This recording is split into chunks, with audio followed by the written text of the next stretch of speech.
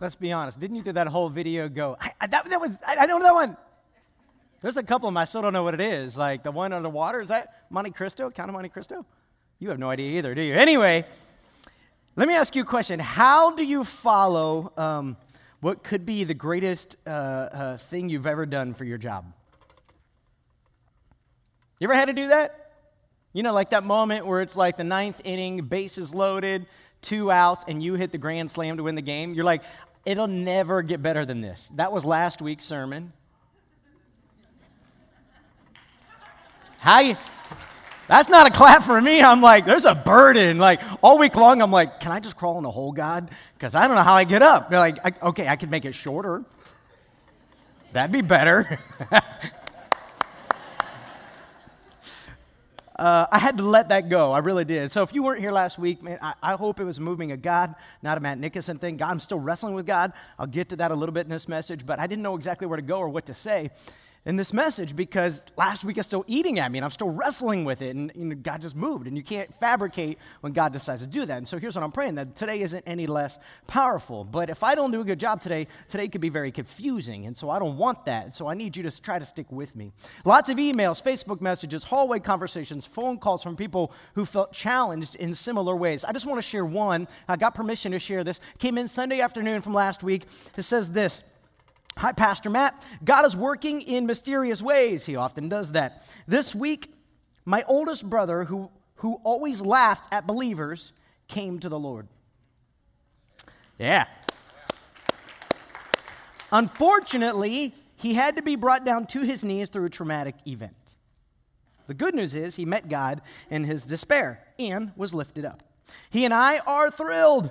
I've been speaking with him 2 to 3 times a day, comforting him and helping him with his new relationship with God. I'm honored he wants to speak to me because I adore him, maybe even too much. He told me he believes in God. He's just not sure of Jesus' role. Is he the Son of God? Is he just a prophet? I told him Jesus is the Son of God, but I didn't explain further because I didn't want to squash his newfound faith. And I don't usually go against him out of respect. And everybody in here is feeling like they can relate. But my heart has been burdened since, and I feel your sermon was written just for us today. I am calling him with love and confidence, and I will share John 14:6, for I am the way, the truth, and life. Nobody goes to the Father except through me. And Romans 10:9 for starters. I thought it was interesting that your heart and mind were in sync this week and not just us. I get the feeling God is working on all of us on the same thing. God is good. Amen. So let's give God the glory. So as long as I hit a single today, all right, we'll be all right. For those of you who weren't here last week and you're like, what in the world is he even talking about? Let me just try to bring you up to speed as quickly as I can so I don't spend preaching last week's message again. Let me just try to move on to this week, but I got to bring those the newbies up to speed, those who are out of town or whatever. I got to bring the rest of you up to so we're on the same page. So first, here's where we start. What just happened in that email was profound. I've been saying for 16 years of ministry, I've been telling those of you who have a loved one, a spouse, a family member, a friend, whatever it is, who's far from God, rebelling against God, I've been telling you to pray this dangerous prayer. Pray this. Pray, God, would you do whatever is necessary in fill-in-the-blank's life in order to get their attention and lead them to you? Since I have had people that I know and love praying this prayer, we've had people get really sick. We've had people in car accidents. I've had people arrested. See, you don't want to pray this prayer unless you mean it, because the person that you love is probably going to experience something traumatic in order to get their attention. But see, there's a trick in that a little bit.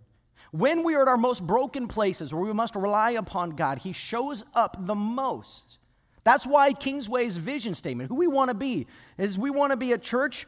There's a place where the lost and the broken are transformed by the love of Christ. Now, this is huge, because it doesn't come easily. If the lost and the broken are going to be transformed here, there's a process there. See, brokenness and lost go hand in hand. By the way, brokenness and found go hand in hand sometimes too, amen? But brokenness and lost go like this. But our goal isn't just to reach them and say, hey, Jesus is cool. Our goal is to reach them and say, we want to transform you. And how do people get transformed? Through love. And love is shown in action. Love is not just talked about. We're going to see that today. Paul felt this love. See, Jesus changed Paul's life. He was sold out to Jesus when Jesus redeemed him. We write about this or talk about this in Acts 8 and Acts 9. Jesus took a guy named Saul, completely flipped his life upside down. He hated God. He thought he loved God. He hated Christians. He hated Jesus. He was persecuting Christians. And God said, I'm going to change your life. Flipped his life upside down and changed his name to Paul. And Paul goes all over the world spreading the gospel. In fact, Paul says in Romans chapter 1, verse 14, for I have a great sense of obligation to people in both the civilized world and the rest of the world, to the educated and uneducated alike. So I am eager to come to you and Rome too to preach the good news. Now, if you notice this, Paul is eager and he's obligated. These words like, I have to do this. It's something, a fire in my belly, and Paul lives it out. And I showed you last week these 4 maps. I'm going to look at a couple of them. We're going to skip one. Paul went on these various missionary journeys. He would go around the area. He would raise up support. He would ask the church in Antioch to fund him. And then he would travel around planting churches and spreading the gospel. Often this led to Paul being beat up and thrown in prison or left for dead and all kinds of horrible stuff, shipwrecked. But I just want to show you real quick a couple of these as it's going to set up where we are a little bit today. So here's Paul's second missionary journey. It's a second missionary journey. He starts here in Antioch, as we looked at last week. He moves on up, plants churches. He gets up in here. We find ourselves in Acts chapter 16, and he has a dream. It says, hey, come on over to Macedonia and tell us about Jesus. So he goes up here. I don't know if you can see this well, but it says Macedonia right here. So Philippi's up here, and Berea's up here, and Thessalonica, and that's where we get some of our books in the Bible. And up here, they are very, very, very poor. Very, very, very, very poor. But he tells them, hey, I'm going to go back down to Jerusalem, and I'm taking a gift with me down to the church of Jerusalem. They're really struggling, both with persecution, and there's a famine, and all kinds of things, and he says, I want to take a gift back to them. So he swings back through Corinth, up to Ephesus. He's a Rhodes Scholar, if you notice here, and then he ends up down here, and then he goes back up to his home church, because the believers here keep raising up the funds to send him. They keep doing this, and he keeps doing his work and coming back home. So let me show you his third missionary journey. We talked about this last week. So he starts here in Antioch, visits these places. He's launched churches again. Notice this, comes to Ephesus, comes up here and visits the churches in Philippi, Macedonia. Now, while he's up here, he writes an important book, and one we're going to look at today. It's the book of 2 Corinthians while he's up here. In case you don't know, this is where it lands in biblical history. Roughly in the 55 or so AD time frame, he kind of lands up in here. So he writes it down here, and he sends it down with Titus, who comes down to Corinth and delivers the letter. That's while he's up here. Then he travels down, and while he's here, he writes the book of Romans, which is over here. You just can't see it yet. I'll show you in a minute on another map. I want you to get all this because of what I'm going to show you is going to be Paul's pattern along with what happened in the world. Now, leave this up for a second as people are kind of looking at it and processing it. This is what the thing about Bible study I want you to get today is. When you're studying your Bible, where we mess up as we read a text, we get convicted by a verse, we take the verse out of its context, and then we apply it to our lives. And that's a dangerous thing to do. Because I can make the Bible say whatever I want it to say by taking a verse out of its context. This happens all the time today. Do you know what it's called? Heresy. It's where I take something the Bible doesn't say. I take a verse that sounds like it. I don't use it in the context of what the author, the Holy Spirit, is trying to say, and I just make it say whatever I want it to say. So I can make the Bible say all kinds of funky things. Here's one of the ways this plays out today, by the way. One of the arguments today is that God is not against gay marriage because Jesus never said a word about it. Well, if I only look at Matthew, Mark, Luke, and John, I might be able to make that argument. But if I look at the other 62 books, I come to a very different conclusion. But I can make the Bible say whatever I want by leaving things out or focusing on certain things and not looking at the context. So what I want to do today is I'm trying to show you context to give perspective. And if I'm not careful, I'll lose you in it. And I don't want to lose you. So stick with me now. So Paul is here at the point in our sermon where we are today. He's here and he's writing this letter over here to the church in Rome. And he's trying to give them an argument why this must happen. In Romans chapter 9, he says this. In Romans chapter 9, he says, verse 1, with Christ as my witness, I speak with utter truthfulness.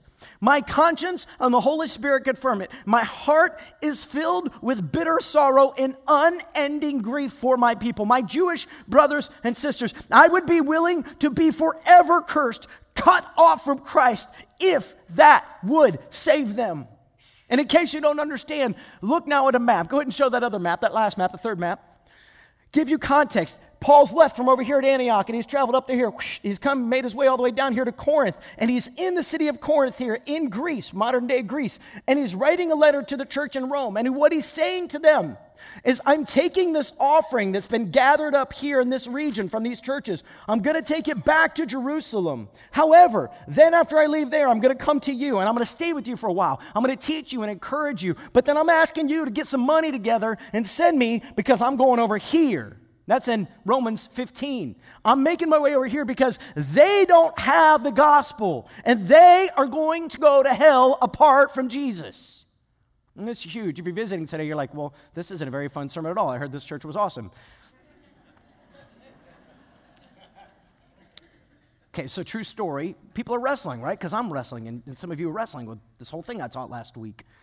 And the way it's ruining me and the way God's using it to ruin you. And one particular person's wrestling going, man, I was totally moved. I just don't know that I believe that whole those who've never heard are going to go to hell. Like, that seems to make God really mean.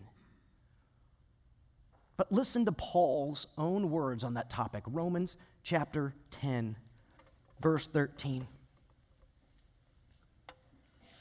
For everyone who calls on the name of the Lord will be saved.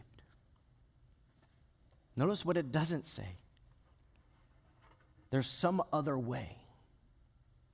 We are saved by one way, calling on the name of the Lord. Verse 14, Paul makes his point even clearer. Verse 14, but how can they call on him to save them unless they believe in him? And how can they believe in him if they've never heard about him? And how can they hear about him unless someone tells them? And how will anybody go and tell them without being sent? That is why the scriptures say, how beautiful are the feet of messengers who bring good news. But not everybody welcomes the good news, because Isaiah the prophet said, Lord, who has believed our message? So, faith comes from hearing, that is, hearing the good news about Christ. What Paul's saying, in case you missed it, because you're like, I don't understand, Paul uses complex language sometimes to clarify an actually simple topic. And this is why Peter actually says sometimes Paul's confusing, and the rest of us would go, amen. But here's what Paul's trying to say. It's actually very simple. We come to faith in one way. We are saved from the pits of hell, the wrath of God, in one way, through Jesus Christ our Lord. And that doesn't happen accidentally. It happens through faith. It's very simple. It happens through faith, but it's very profound. There's no other way. There's no other name whereby under heaven we can be saved, but by the blood of Jesus Christ, which satisfies the wrath of God over us. And when he looks at us, he doesn't see sin or rebellion. He sees child and saint. And what Paul is saying is, so I must go back to that last map. I must go to the ends of the earth. I've got to go out here, even though it's going to be hard and taxing and sacrificial. It's going to take a lot from me, but I must go, because if I don't, they're going to go to hell. And then he uses this argument. He says, but look, the only way they're going to come to faith is if somebody tells them. And the only way somebody's going to be able to tell them is if they go. And the only way somebody's going to be able to go is if some people take some money and send to them. It's the only way this thing is going to happen. And Paul's saying, and I'll go. Here I am. Send me. So if you follow this now, and you may be not following, but if you do follow, there's a church that's sending Paul, but he's leaving that church. And he's writing a letter from here to this church here, and he's saying, I'm coming to you, and you're going to be my sender from now on. And I'm going to spend some time with you, and you're going to send me over here. That's his hope. Sometimes people don't follow through on our hopes, and so Paul's going to have to trust in God. But now I want to back up for a little bit and try to put some pieces of biblical history together, because, again, what we're trying to do is study the Bible and extrapolate what's going on in the text and wrestle for ourselves. So what does this mean today? Because there's very rarely a situation that looks exactly like this today. It's always a little bit different. So we're looking at principles. What are the principles in the text that I can benefit from and I can use in my life? So come back now. Go to that second map that we had up there. In the second map here, you'll notice it's in this situation. I think that's the first one. Go back to the second one. In the map, there we go. So here we are. We're up here in the Macedonian area. And while we're up here in the Macedonian area, Paul writes this book of 2 Corinthians down here. Now, I want to give you context to the book of 2 Corinthians. Notice it has the word second in front of it, right? So guess what came before 2 Corinthians? Genesis, actually, if you go way back. But yes, 1 Corinthians. And actually, some would argue there's a missing letter from Paul. We don't know. It's all those things scholars love to debate and argue about. But there's a 1 Corinthians and there's a 2 Corinthians. Now, here's how this goes. Remember, don't go to the other map. But on the other map, you saw that Paul came down here to Corinth, and he planted a church there, and he began a church there. And what happened was, when he left, what always happens is the church imploded. Heretics came in, fighting came in, arguing came in. And what happened in 1 Corinthians, if you go read it later, here's the context. So they're fighting about who has the best gift of the Holy Spirit. What about those who can speak in tongues or those who can prophesy? Who's got the better gift? And Paul's whole argument, again, in chapters 10 through 13 is, it doesn't really matter. You're focusing on the wrong things. Imagine if everybody, like if your whole body was an ear, like that's it, your brain wrapped inside an ear. It'd be a pretty dumb-looking body. But God gave you 2 ears and a mouth and hands and legs, and the whole point is we are a body. Together, all of us make the body of Christ here at Kingsway. Without one part, there's something missing. You could be missing a finger like certain football players from fireworks. However, you're not going to be as effective as you would have been with your finger. So using his analogy, then, if you go back, if you read 1 Corinthians chapters 1 through 7, there's all kinds of backbiting and fighting, and one of the main issues tearing apart the church in Corinth is that there's a sexual sin that's running rampant, and it's of such a nature that the world around the church goes, wow, you guys call yourselves holy, but if you allow that, you're not very holy. And Paul is angry. And he writes them 1 Corinthians, he writes them this letter to rebuke them and say, stop doing what you're doing. And they're fighting. 1 Corinthians, I believe, is chapter 3. They're fighting over who's the best preacher around. Is it Apollos or Peter? And Paul's like, you guys have totally lost it. You're missing everything. You're missing the point of everything. It is about Jesus, and it's always about Jesus. When you came to Jesus, you gave your lives to Jesus for the glory of Jesus, for the mission of Jesus, for the hope of Jesus for the world. That's what it means to be a Christian. It's not just, wow, I'll show up on Sunday, and if the pastor's on, I'll feel good. And if he's off, like today, we'll see. Maybe I'll give him another chance. No, it's about the glory of Jesus in your life and in your family and in your school and in your job and in our community. And it is so important. This is why it's important how you live. It's important what you do. It matters. That's why you must be the best businessmen and the best teachers and the best doctors and the best lawyers and the best mothers and the best fathers, because the world is watching. And Paul writes 1 Corinthians to call them out, and he basically says, I want you to prove yourself to me. Prove that you love me. Show that you care about me. And he gives this passionate plea in 1 Corinthians about all the things that he's done to serve them and care for them and love them, even in the face of persecution. And then we get to 2 Corinthians. See, 1 Corinthians at the end of chapter 16, by the way, Paul asks them, look, guys, I'm going to Jerusalem, and I want to take this gift. I want to take this gift. And the church of Corinth, in 1 Corinthians chapter 16, go read it for yourself, they begged him, hey, we want to take part in this. And they did a good job.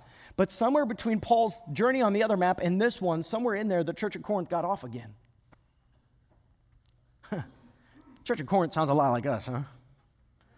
Constantly slipping up, falling into old habits and bad patterns.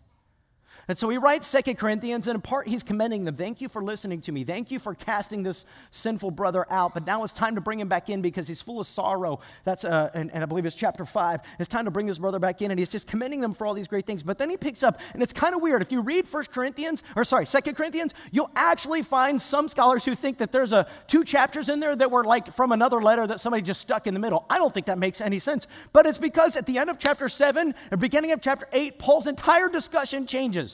All of a sudden he goes from talking about Jesus and the glory of Jesus and what Jesus has done for us and how we can trust Jesus, and all of a sudden he changes to generosity.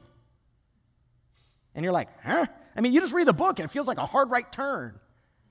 Now, I am convinced with all my heart, along with probably the majority of scholars, this isn't a second letter that was accidentally inserted over time. I'm convinced that Paul's actually trying to make this point, that because of the love of God, we are a generous people. Because God so freely gave his one and only Son that we might have a right relationship with him, we too ought to live that same way on this earth, giving freely of all that God has given to us to benefit others. Now let's take a look.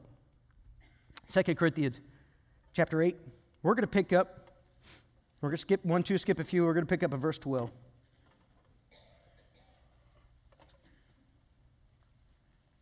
I'm wrong. We're going to pick up at verse 1. I have a typo in my notes. I apologize. Sorry about that, Wes. Verse 1. Now I want you to know, dear brothers and sisters, what God in his kindness has done to the churches in Macedonia. They are being tested by many troubles, and they are very poor. But they are also filled with abundant joy, which has overflowed in rich generosity. Come back to that map again, that second map, and I just want to keep connecting this dot. So Paul's up here in Macedonia, and he's sending this letter down with Titus to the church at Corinth, and he's telling them, look, I'm coming down to visit you. I'm going to be here in a little bit. But I want to tell you about this area where I am. They are extremely poor, and yet they are extremely generous. Now, I want to show you this too. Come back to verse 1 and verse 2. I believe there's two things that I want you to see. Verse 1, God in his kindness. I want you to hang on this. See, because the churches in Macedonia understood that they had grace and it was a free gift, it changed the way they acted. Now look at verse 2. Because of God's kindness, we started there. Though they had many troubles, though they had many testings, they were very, very poor, but they were also filled with abundant joy. Now, how can you be filled with abundant joy when you are very, very poor? Because your hope isn't here. Your hope isn't in what you have or what you get to experience. Your hope is in the one who saved you.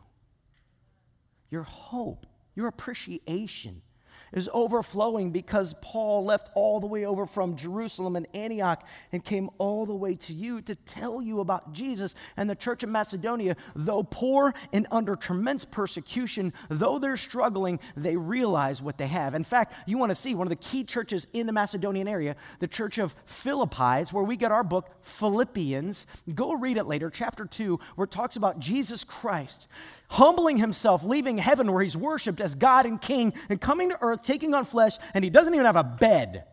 He doesn't even have a place to lay his head. And yet he loved us so much that he traded everything for us.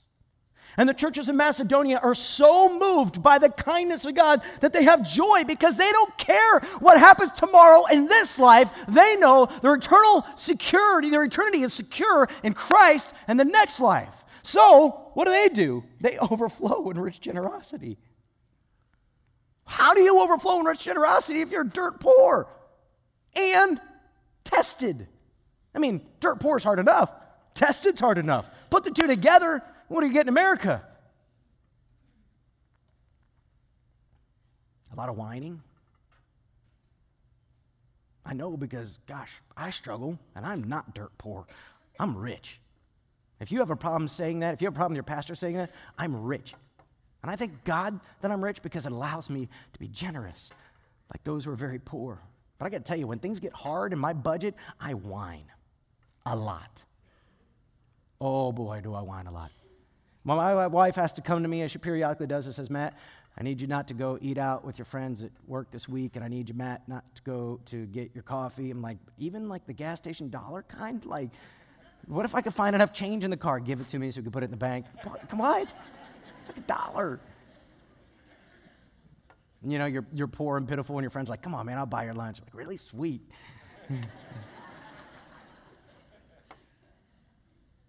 I whine a lot. I just do. Maybe you don't because you have a better attitude than me, but I struggle. And when I struggle, you know what I do? I point a finger at God.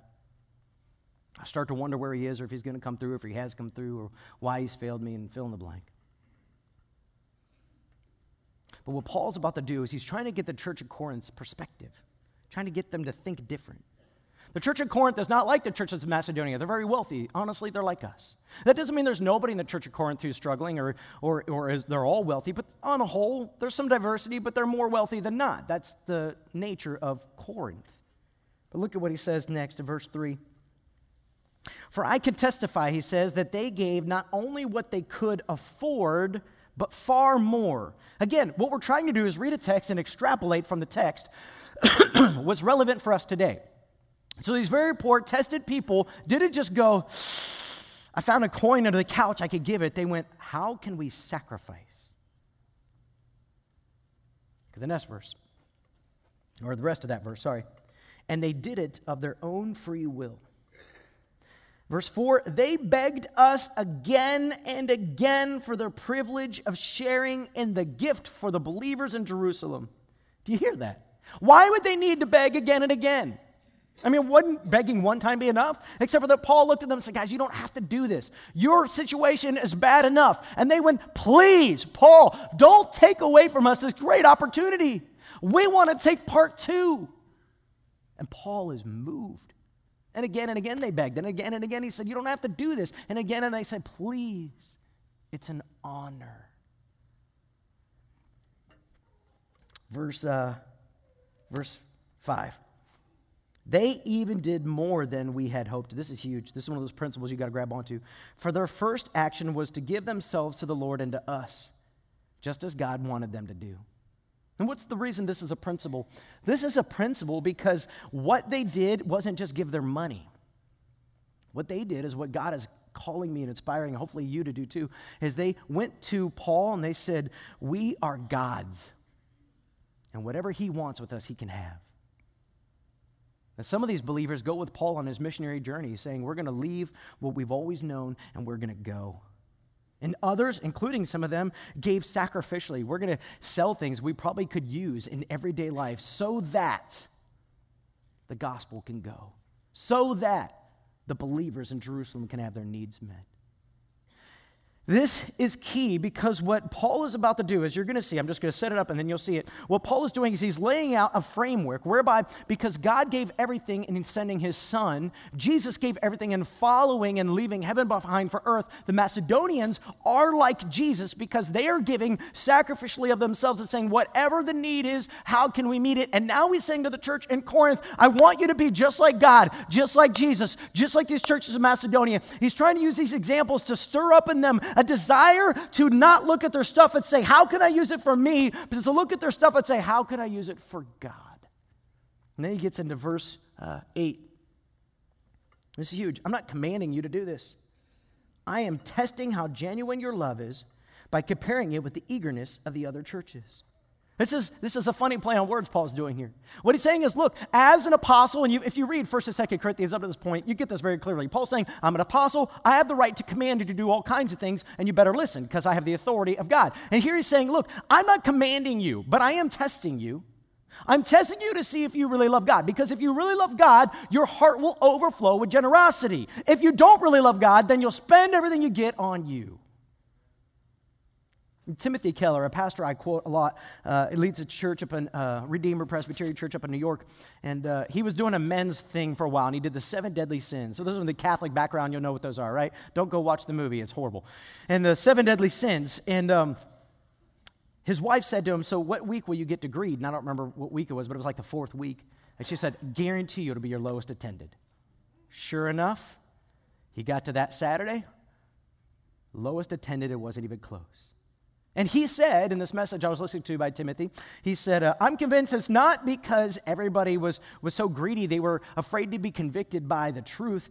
I'm convinced that everybody thinks they're not greedy. And therein lies the problem. Everybody looks at somebody else and thinks, well, look how much they have. I don't have that much, so clearly I don't have a problem. See, it's easy, right? It's easy to look in the mirror. If the phrase sexually immoral comes up, you would look in the mirror, most of you, and you would know you either are or you're not, and you'd be immediately convicted, right? If the phrase liar comes up and you're honest, like it's just you and God, and you'd go, yeah, I do that a lot, way too much. You'd know, okay, that fits you. Thief, if I say thief, you know, right? There's no black and white. Did you steal that? Yes. Is it illegal? Yes. Are you a thief? I am. Greedy? Nope, must be him. Not me. How do you know? Because I don't have enough stuff. I need more. In fact, I can prove it. If tomorrow I win the lottery, I'll give half away to the poor. Come on now, you've thought it, right? Nobody looks in the mirror and says, me too. But we live in the wealthiest nation the world has ever known. And yet, for birthdays and for Christmas and for Easter and for the fun of it, we just keep buying ourselves more stuff. It ought to be a trigger when one of the cultural phenomenons of our day is something called a selfie. And we actually created products to feed our sinful habits that we have a problem with self. But clearly I don't mean you. Clearly I mean somebody else. But that's the way greed works, by the way. Greed is a funny thing because it always stays hidden under the surface. It never shows its ugly head because if it did, we'd have to face the reality. Did you know if you go read some of those scary passages in the Bible that talk about people who won't inherit the kingdom of heaven, you know those people that Christians love to throw grenades at, like the homosexual offenders and the sexually immoral? The greedy are listed in that same list. And that ought to terrify you. It ought to, because it ought to make you look in the mirror and get down in a quiet place with God and say, God, am I greedy? God, would you reveal my own heart to me because I don't even trust my own perception about this. God, would you show me as I pursue you? And one of the ways we see this is your life reflecting that of God? Is your life reflecting that of Jesus Christ? Is your life reflecting that of people who are very poor, like the Macedonians, who are giving sacrificially because they love God, not because they're trying to buy anything in heaven or earn anything from God, simply because they love Him. They're overflowing with generosity. Look at verse 9. You know the generous grace of our Lord Jesus Christ. Though He was rich, yet for your sakes He became poor, so that by His poverty, He could make you rich. So what's the principle? The principle is pretty simple. Be like Jesus. But see, I don't want anybody in here feeling guilty today and going, oh, fine, I'll put an extra 10 in. Now, if that guilt makes you put in an extra million, I'm just kidding. Here's Paul's point. Here's another one of those principles to extrapolate. Verse 12, whatever you give is acceptable if you give it eagerly and give according to what you have, not what you don't have. Of course, I don't mean your giving should make life easy for others and hard for yourselves. I only mean that there should be some equality. Right now, you have plenty and can help those who are in need. Later, they will have plenty and can share with you when you need it. In this way, things will be equal. Roughly a year ago, a little longer than that, actually, my wife and I became abundantly clear that we needed some help in our family. My wife and I are fine, by the way. This wasn't about us, but because of the personal nature, I won't go into details. But we needed help. And so we signed on to get some counseling services here locally. It was fantastic. Totally changed the trajectory of our family. Has given us so many tools. But we knew going in it was going to be very expensive. We didn't have the money. And I was doing the 30-day fast from last year during our prayer series, and I was seeking God and was begging God and asking Him to show up and do all kinds of awesome things because I knew that 1 + 1 wasn't going to equal 10. So, God, I need you somehow to figure this out. Like, I don't have the money, God, so would you come through? And here's what's crazy. I tried to manipulate and control the outcomes in any way that I could. I did everything I could to figure out how to make it work, and it wouldn't work. It just didn't work. And I won't tell you all of those, but here's what did happen. One day, God arranged for a conversation with some missionary friends of ours, and we were talking through emails. He was giving us an update. We support him financially, have for a number of years in the mission field, taking the gospel to various places in Africa where they don't have it, trying to do some mission work over there. And I was asking how things are going there. He was asking how things are going here. I was telling him about kind of some of the stuff we're going through and the hardships. And about 2 weeks later, a check showed up in the mail for roughly $2,000. And I knew God had met our need because of prayer and fasting.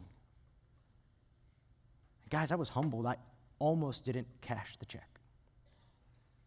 I talked to my friend via email, and he's like, don't you dare offend me like that. Don't you dare. You've been supporting us. We love you. I wouldn't have given you the money if we didn't have it. And we know that you need it. At the end of what was a 2-week intensive counseling, we did 2-week intensive, then follow-ups for a few months. At the end of the 2-week intensive, I'd been fasting and praying that whole week. I remember one of the things I was fasting from was caffeine, and I'm in these 2-week intensives, and my head was pounding. I don't know why anybody would do this. I'm like, God, what was I thinking?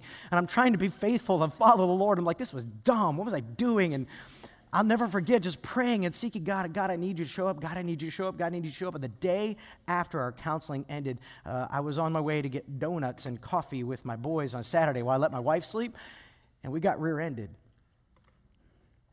And nobody got hurt. But the money from the settlement took a huge chunk out of that. Now, I remember sitting there going, God, I could have thought of way better ways to get this done. Like, couldn't I have opened my door and found a lottery ticket sitting there? And, hey, look, it's a winner. You're like, do I have to go through all the extra stress? But God was faithful. And guys, I don't know how to explain it. But God keeps providing in mysterious ways. And he does this in part because my wife and I have fought to be faithful. We have fought to be generous. And it's hard. At every turn, I could think of something that I want, and I would argue need.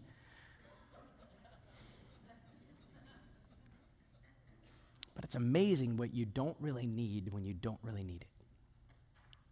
Now, the reason I tell this story is because this is what's going on in the church of Macedonia as they're getting a vision for what God is doing. When my missionary friend sent us a check, man, it opened my heart to what God was doing. And I've committed some things with God that I can't share with you because it's between me and God. But, man, it stirred in me something, and it's what I wanted to stir in you. It's the thing that Paul's trying to stir in the church in Corinth. This is why we get into chapter 9. Look at what he says now in chapter 9, verse 1. So I thought I should send these brothers ahead of me. Remember, he's sending Titus to make sure the gift you promised. This is verse 5. I apologize. Verse 5. Yeah, I didn't tell them what verse. That was my fault. Okay, I'll start over. So I thought I should send these brothers ahead of me to make sure the gift you promised is ready. But I want it to be a willing gift, not one given grudgingly. Remember this. A farmer who plants only a few seeds will get a small crop. But the one who plants generously will get a, say it, generous crop. This is like common sense 101, okay? You own an acre of land. You work really hard. You pull up all the stuff from last year. You clear the land. You till the dirt. And you walk out with 2 handfuls of seed and you go, ah! And everybody around you goes, are you an idiot? Like, you've got all of this. You're going to throw out that much seed. Hoping for a big crop this year. I'm praying. Every single one of those, Lord, may they take root. That's it? That's all you planted? Well, yeah, why? Is that all you could afford? Well, no. Then why did you do it like that? Well, I'm trusting the Lord of the harvest. There's a principle here. This is from the Old Testament. It's from culture. It's from common sense. If you plant a few seeds, you get a small crop. But the one who plants generously will get a generous crop. You want more fruit? What do? Plant more seeds. It's 101. You must decide, verse 7, Paul doesn't want them to miss this. You must decide in your heart how much to give, and don't give reluctantly or in response to pressure. For God loves a person who gives cheerfully. Again, going back to chapter 8, remember the Macedonians, dirt poor, begged for the opportunity to do something, to give, and they had joy. How can they have joy? They're dirt poor, they're struggling, because they get where it all comes from. They understand the giver of all good things is the one in control, and he'll take care of them. They actually are taking Jesus at his words when he says, do not have fear about what you will eat or what you'll drink or what you will wear. And let's just be honest for a minute. Isn't fear the problem? I mean, besides greed and selfishness, isn't fear the real problem? I mean, today, if I wrote you $1 million check and told you, I'm giving you this $1 million check so you can be generous to the poor, you would be generous to the poor. You totally would be. It's because you thought that was an extra gift. What you have is what you worked hard for. What you have was because you thought and planned and did all the strategizing, but you don't realize all of it came from God. All of it is your lottery ticket. All of it is his abundant mercy on you. That's exactly, keep reading. I'm not making this stuff up. Verse 8, and God will generously provide all you need. Then you will always have everything you need and plenty left over to share with others. And what Paul's trying to get to the church at Corinth is you're very wealthy and you don't have the right perspective on your money because you think your money's yours. But if you'll get it right, realize it's all from God, then you can realize this. Once I commit, God, it's all yours. I'm going to be generous in all the ways you call me to. Then what'll happen is God will give you more. Not so you can have more for you, but so you can be more generous. And then all your needs are met and all the needs of others are met. This is a promise, guys. I'm not making this stuff up. Verse 9, as the scriptures say, they share freely and give generously to the poor. Their good deeds will be remembered forever.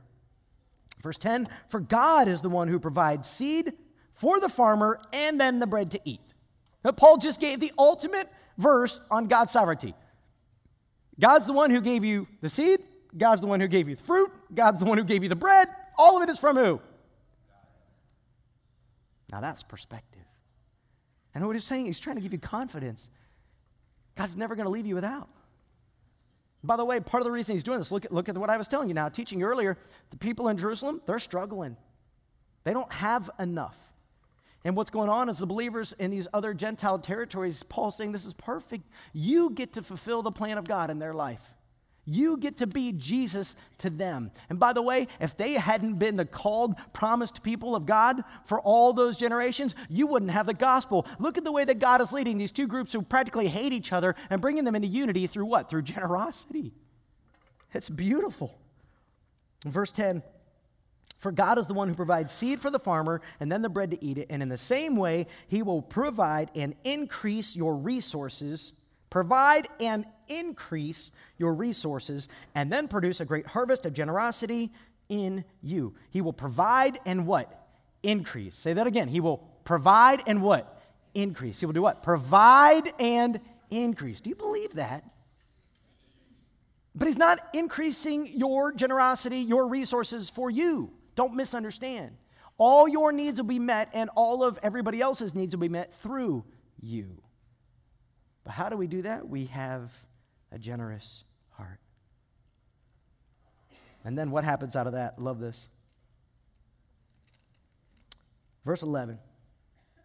Yes, you will be enriched in every way so that you can always be generous. You will be enriched in every way so you can always be generous. And when we take your gifts to those who need them, they will thank God.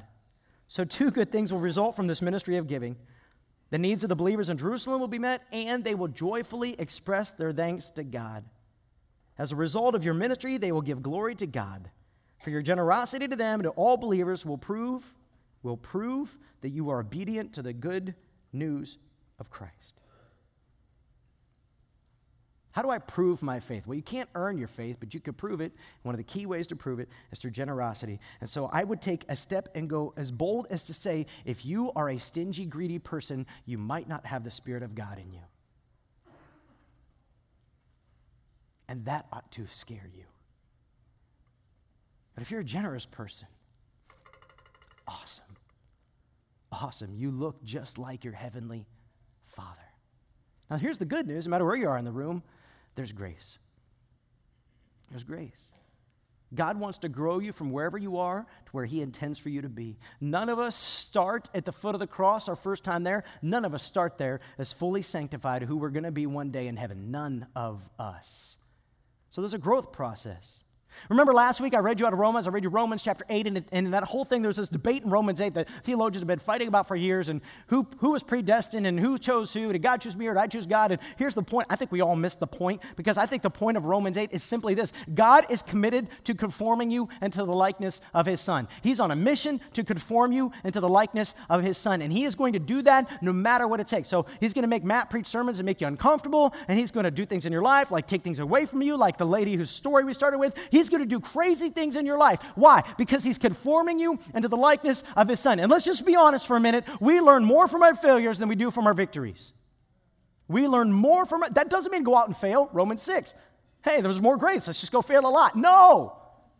But we learn more from our failures than we do for our victories. And our Holy Father is absolutely committed to conforming us to the likeness of his Son. So what do? We fall on our knees and we seek his face. Say, God, both hands open. What do you want? Here I am.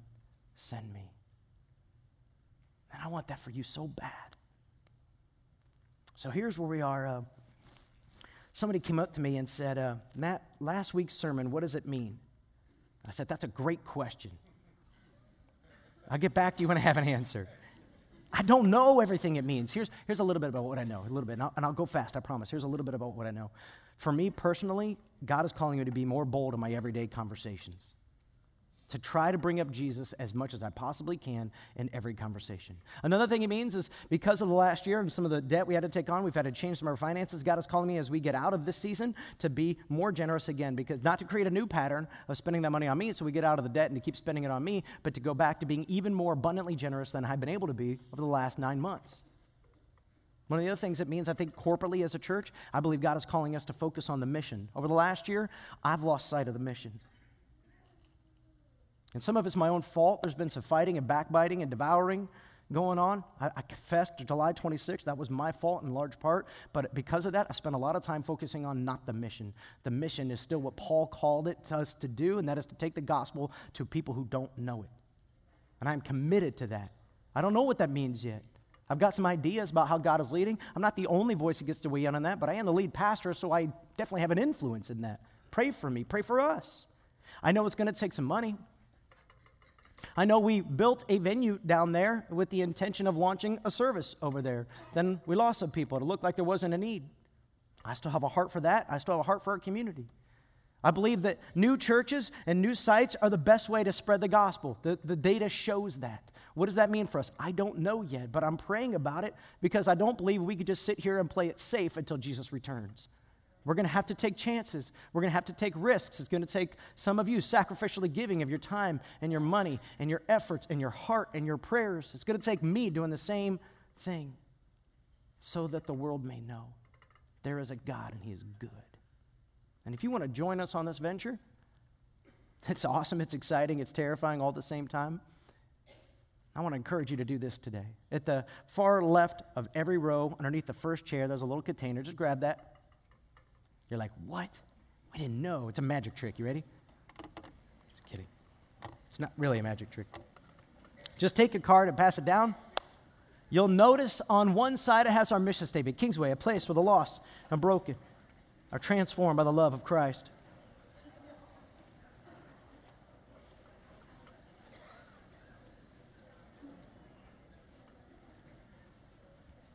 On the other side, it'll look like this. Now, I challenged you last week. If you weren't here last week, you're just now catching up to speed. You may need a week, guys. I do not give out of guilt or compulsion. But I talked about how we're all at different places in our giving. And usually we start with occasional giving, and then, we come, a few times a year, and we give $20 or $10 here and there. And then as God moves in us, we move into intentional giving, like, hey, I'm going to give every time I come, but I still don't come all that often. And then as God gets our hearts, we realize, wow, this is the most important thing in the world. And we start coming intentionally and giving intentionally, and that's called a tithe. And just to be clear, a tithe is 10%. There isn't such thing as a 5% tithe. The tithe, the word T-I-T-H-E, means 10%. So you can't say, yeah, I give a 5% tithe. No, you're giving 5%. A tithe is 10%. But when you get there, I am convinced with all my heart, this is the foundation we all ought to be standing on, but I believe that God is calling all of us to extravagant giving, and that is going above and beyond. Now, here's the way my wife and I do this. We have a percentage that is up here that we give to Kingsway. It's extravagant giving. It's above the tithe. And then we go above that, kind of another ladder up in extravagance, and we support missionaries and kids all over the United States and the world, and our friends and loved ones and neighbors and other people we meet who have need. We literally have a generosity account. We put money in that bank account every single paycheck. We just stick it in there, and it's like our fun account. Like, we just paid for a minister, his kids, to go to a hotel and stay overnight and get to play in a pool. Why? Because it was fun and generous. And I still got debt I'm still trying to figure out. But, man, I don't ever want to stop being generous. I want to be more generous. I want to add more rungs to the ladder. In Bible college, just to tell you, here in Bible college, one time when my professor stood up, he said, my family can't do the things that other families do because my kids know that we give 25% of our income. He was a Bible college prof. I don't know what he made, but he could have lived in Macedonia is my guess. He gave 25% of my income goes to missions work and church work all over the world. And when I heard that, something happened in my heart, and I went, that's my goal. That's my goal. And I'm working towards that goal. What are you working towards? So here's what I'm asking you to do. I want you to circle wherever you are. And I want you to check wherever you believe God's calling you to go. I want you just to sign it, put your name on it, and we just want to send you an encouraging letter. It's that simple. I don't know what the number is. I mean, that's between you and God. I have no idea what you make. I don't need to know what you make. God knows. You're just making a commitment to him. And if you don't know yet, you've not talked to your spouse, then you need to wait a week, honestly. Because you can't give out of guilt or compulsion. You can't give because you're like, well, man, Matt's handing me this card. You could skip next week and then just get out of the whole thing if you wanted. My concern is that you'll fall on your face before a holy God and say, God, you've been so generous to me. How do I be generous to others? Let me just close out with this last illustration. So that email I started with, the lady who wrote me last Sunday about her brother coming to faith, and we clapped and cheered because it was awesome. Here's the rest of what her email said. I have her permission. She said this. She said, on tithing, I've been praying for the salvation of all three of my brothers for years. I actually wrote their names on the prayer wall we had a while back, and I've asked for prayers on the Get Connected card. For the first 2 years of attending Kingsway, we gave 5%. This past January 2015, we trusted in the Lord and we began giving 10%. And we started sponsoring a child in Burundi, Africa. They just went up to that top ladder of extravagant. She said, as mentioned above, my oldest brother has come to the Lord this year. My middle brother, because of that, is now wanting to know more. And my third brother, we're still trying to reach out to, but we're seeing progress. And then she said, I am delighting in the Lord, and he is giving me the desires of my heart. I truly believe it is because we are showing trust and following God's word. And I am grateful beyond measure. You can't buy salvation for somebody else. You can't buy your own way into heaven. But when your heart gets fully to God, you know what he could do? He can have all of you and do whatever he has fit. And this believer is saying, I believe that it happened this year because I took that next step in my faith and generosity and started giving to the level that God has called me to give. So here's what I want to do now is I'm going to pray. And after I finish praying, you're going to have an opportunity. You'll see we've got communion set up. You've got some black boxes set up on the trays. We're going to give you some time. You can go around the room. You could take communion with your family, with your friends, with your loved ones, and you're just going to be able to drop off your commitment card and your current, whatever your tithe and offering is for today. Just drop it in there together. Just put it all in there and say, you know what? Here's what I'm committing to, God, and I pray for you that it's extravagant, whatever that means. Would you do me a favor? Would you all stand, and I'll pray, and we'll get to worshiping. Great God and King, I pray you'd remove me for a minute now, God. May people be able to see past Matt Nickerson to Jesus Christ. Lord, I realize I wasn't crying on stage this week. It wasn't that kind of sermon. God, I pray your Holy Spirit is present and moving in the hearts of people. I pray, God, that people are convicted and moved. Lord, so many of us have two problems. One is our own selfish, greedy hearts who want to spend more and do more on our own. And the other part of us, God, we have a fear problem. We aren't convinced that you'll provide. So, God, I pray for both of those to be squelched today. I pray, Lord, for the Spirit to reign in this room, to convict sinners of sin, that we'd stop being greedy. But also, God, I pray for you to set our hearts free, to trust you, to provide for us, to meet all of our needs according to your glorious riches in Jesus Christ. We love you. We praise you in Jesus' name.